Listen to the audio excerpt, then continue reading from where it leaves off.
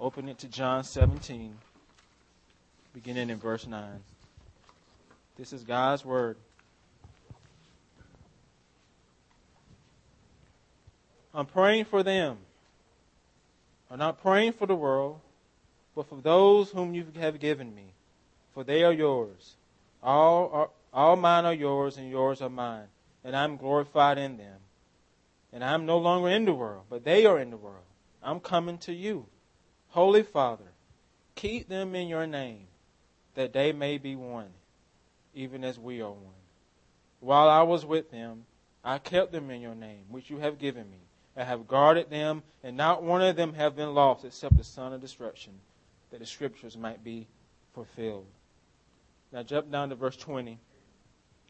I do not ask for these only, but also for those who will believe in me through their word, that they all may be one, just as you, Father, are in me and I in you. They also may be in us, so the world may believe that you sent me.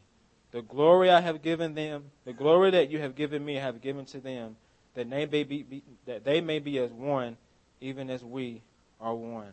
I and them, you and me, that they may become perfectly one, so the world may know that you have sent me and have loved them, even as you have loved me.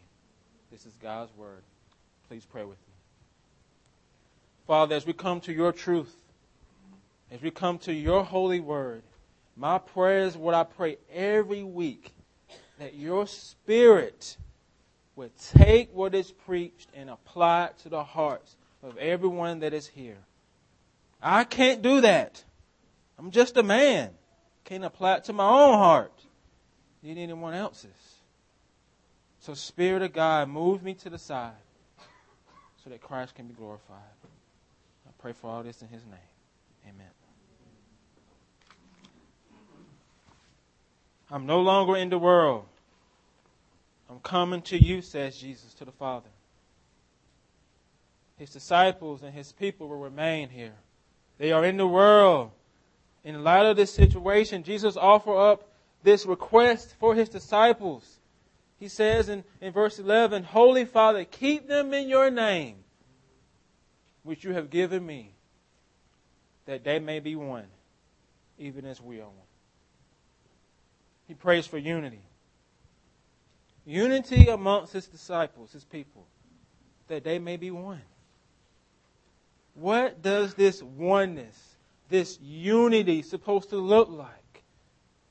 First, the unity among believers is connected and centered in a common source.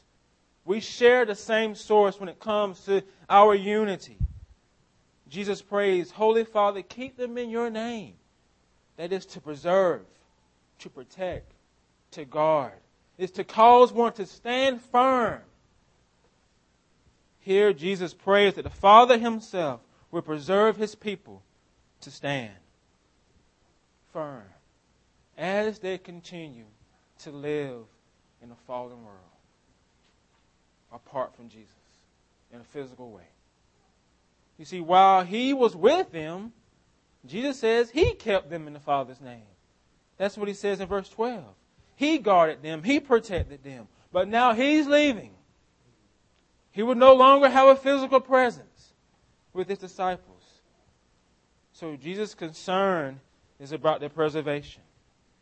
The preservation of His people.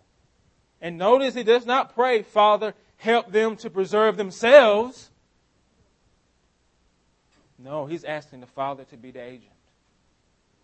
He's asking the Father to be the one who keeps them by means of His name, the Father's name. Now, what does it mean to be kept in the Father's name? See, God's name, it denotes both His character, who He is, Holy Father, as well as His power and might. Proverbs 18:12 says, the name of the Lord is a strong tower. Think about this. You see, it's one thing to birth a child, but it's a whole different ball game when it comes to parenting a child. Trust me, I know. I'm living it right now. Parenting is a whole different ball game. Whole different ball game. Because you got to provide for your kids, protect them, shepherd them, disciple them, and even discipline them. Right? So I want you to see Jesus' words, Jesus' request to the Father, as Jesus asking the Father, parent my people through this life. Keep them. Parent them through this life. You see, God the Father, He's not just mighty to save and to redeem, but He's mighty to protect you and sustain you as well. And discipline you when need be. Jesus is petitioning the Father to preserve you in your faith, people. In your knowledge of Him. In your understanding of Him. Preserve you in being faithful to His Word and faithful in prayer. Preserve you in being a reflection of His character in this world. Preserve them to to endure this race. Look at what Jesus says in verses 6. He says, I have manifested your name to the people whom you have given me out of the world. Yours they were. You have given them to me, and they have kept your word. And they know that everything that you have given me is from you. I have given them the words that you have gave me, that they have received them and have come to know in truth that I came from you, and they believe that you have sent me. Preserve them in those things, in the truth, in knowing who I am. Are you familiar with the song, He holds the whole world in His hands? He does, especially His people. You're in His hands. In verse 12, Jesus says, not one of them was lost, except the son of disruption, that the scriptures might be fulfilled. This means only those who have true saving faith in Jesus are under the preserving power of God the Father. Perseverance to the saints. Jesus says He would never lose any that the Father has given Him. Not one of them will be lost.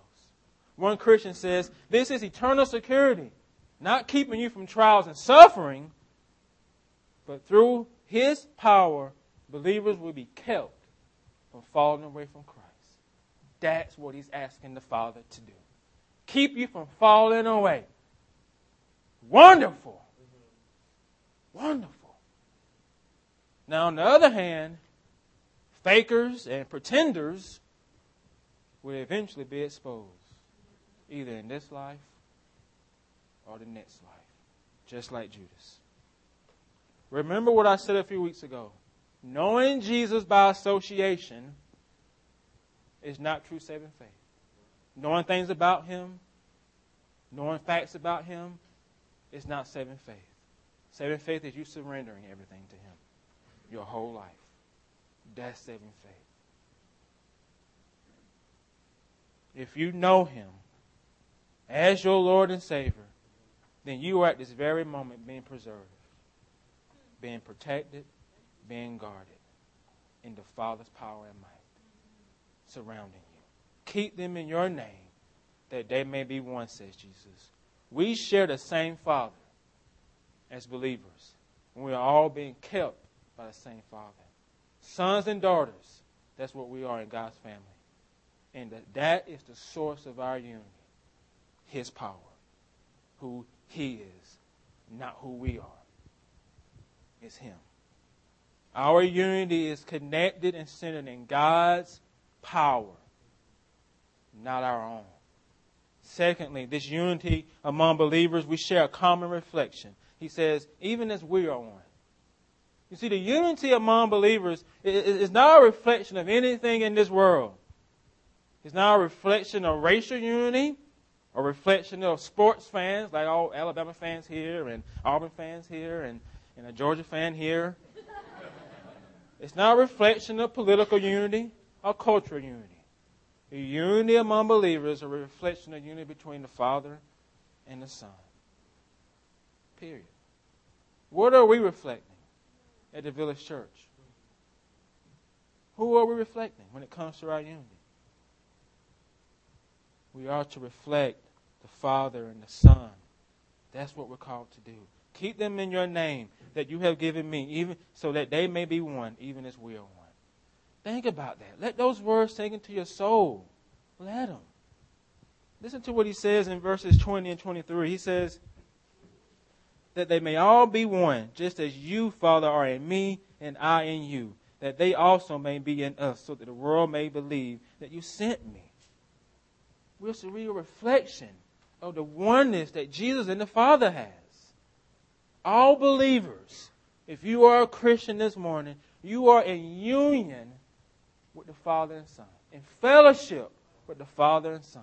And what flows from that is a spiritual unity between other believers.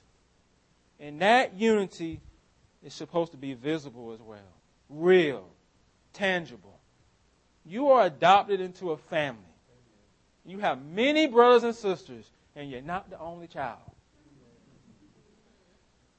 And not all the kids look like you, think like you, believe like you. We're all different. Christians need to be in fellowship with other Christians. Do you believe that? God's Word teaches us that the church is the body of Christ, for which Christ is the head of that body. And all believers are individual members of that body. And that body is supposed to be a reflection of our head. Period. Him. While I was in college, I had a conversation with a campus minister who told me about a conversation he had with a pastor from South Africa.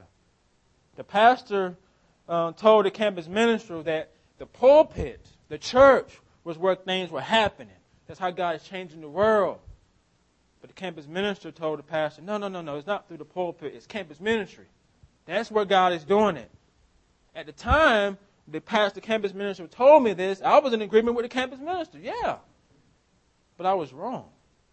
There is no substitute for the church. There is no substitute for the church. Campus ministries and other ministries like it are not the church. They are an extension of the church and the mission of the church. And so, are you connected and involved with a local body of believers?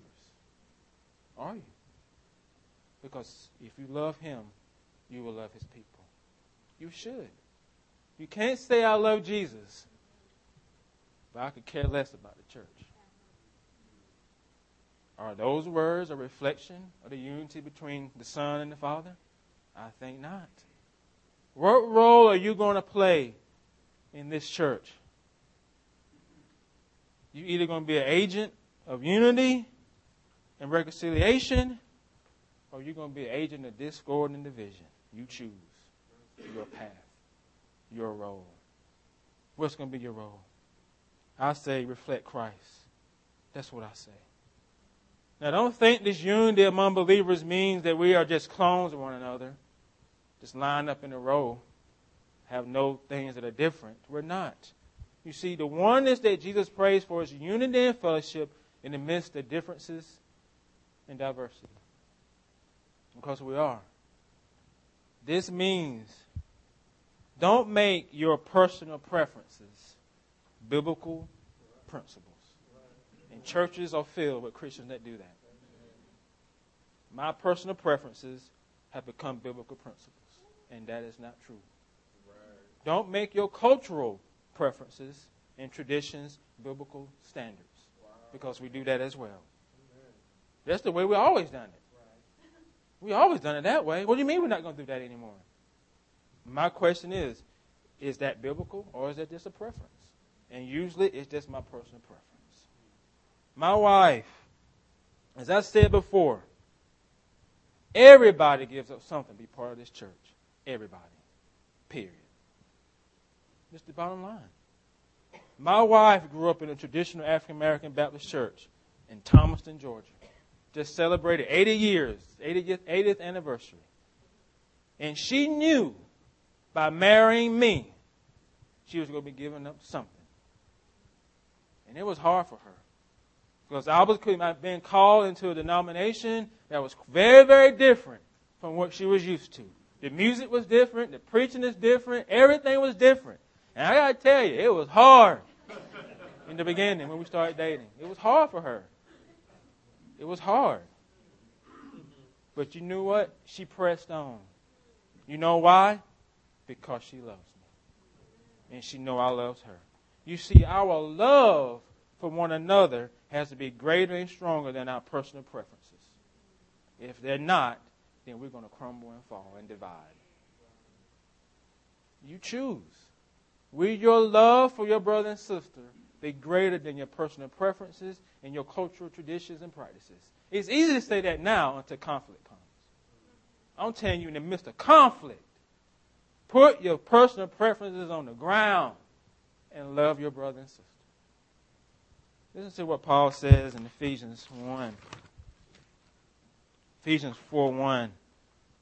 Therefore, a prisoner of the Lord, I urge you to walk in a manner worthy of the calling for which you have been called, with all humility, gentleness, with patience, bearing with one another in love, eager to maintain the unity of the Spirit in the bond of peace. There is one body, one Spirit, just as you were called into one hope that belongs to your call. One Lord, one faith, one baptism, one God, the Father of all, who is over all and through all and in all. That's it. That's it. Will you do what you can to fight for the bond of peace? The unity of the Spirit in the bond of peace. The unity amongst believers, common source, common reflection, and finally, a common witness. The unity among believers, we share a common witness. What does that mean? It means we are a witness to the outside world, to those in the world who do not know Christ. Jesus says that they may all be one, just as you, Father, and I are in me, and I in you, that they also may be in us, so that the world may believe that you have sent me. Our unity is a witness to the world that Jesus is the Lord and Savior of sinners. When Jesus says so that the world may believe that you sent me, it's referring to Him being sent as the Messiah, coming to accomplish the work the Father sent Him to do, which makes an atonement for our sins, reconciling us to God the Father through His finished work. What kind of witness are we at the Village Church giving to the outside world? What kind of aroma are we giving off? What's our smell when someone comes here and visits? We give off a smell. What is it? We all have a smell. It should be the smell of genuine love for one another. Genuine love. The meditation that was on the PowerPoint last week says, for us to be one with those who are like us is easy. It's easy. Well, give me an example. Republicans love other Republicans. Democrats love other Democrats. But he's talking about crossing the aisle. That's what I'm talking about. To be at one with those who are unlike us is possible only if a profound unity underlines surface differences. Cicero, a pagan though he was, made a wise observation that love surpasses friendship, in that while friendship is esteemed for one for another who agrees with you, love is esteemed one for another who differs from you. That type of love. When believers are loving each other well, we are having a healthy witness to the world. Jesus told his disciples, by your love for one another, the world will know that you are my disciples. So this means our serving of each other is a witness. Our walking alongside of each other is a witness to the world. Us walking along in each other's junk and baggage is a witness. Us not killing our wounded is a witness. Sharing one another's burdens. How we respond to conflict is a witness. And sharing this table is a witness as well. Witness to what? To that Jesus Christ was actually sent by the Father to make atonement for your junk, for your baggage, for your sin. And that His broken body was for you. His shed blood for you. And because of His finished work, notice, because of His finished work, you are kept people. Because of what He did. And so if you have saving faith in Jesus this morning, then guess what? You need this table. You need this reminder to be encouraged, to find nourishment for your soul. But there is a warning. First, the meal is for believers, those who profess faith in Christ. And second, believers are to examine themselves so they would not take the table in an unworthy manner. That means if you know someone has something against you, you go get reconciled with that person first before you come to the table. Now here's the words of institution. The Lord Jesus, on the night in which he was betrayed, he took bread and broke it. And having given thanks, he broke it and gave it to the disciples and said, "This is my body, broken for you. Do this in remembrance of me." And in the same manner, he also took the cup and having given thanks, he gave it to the disciples, saying, "This cup is the new covenant in my blood, which is shed for many for the remission of sins. Drink from it, all of you."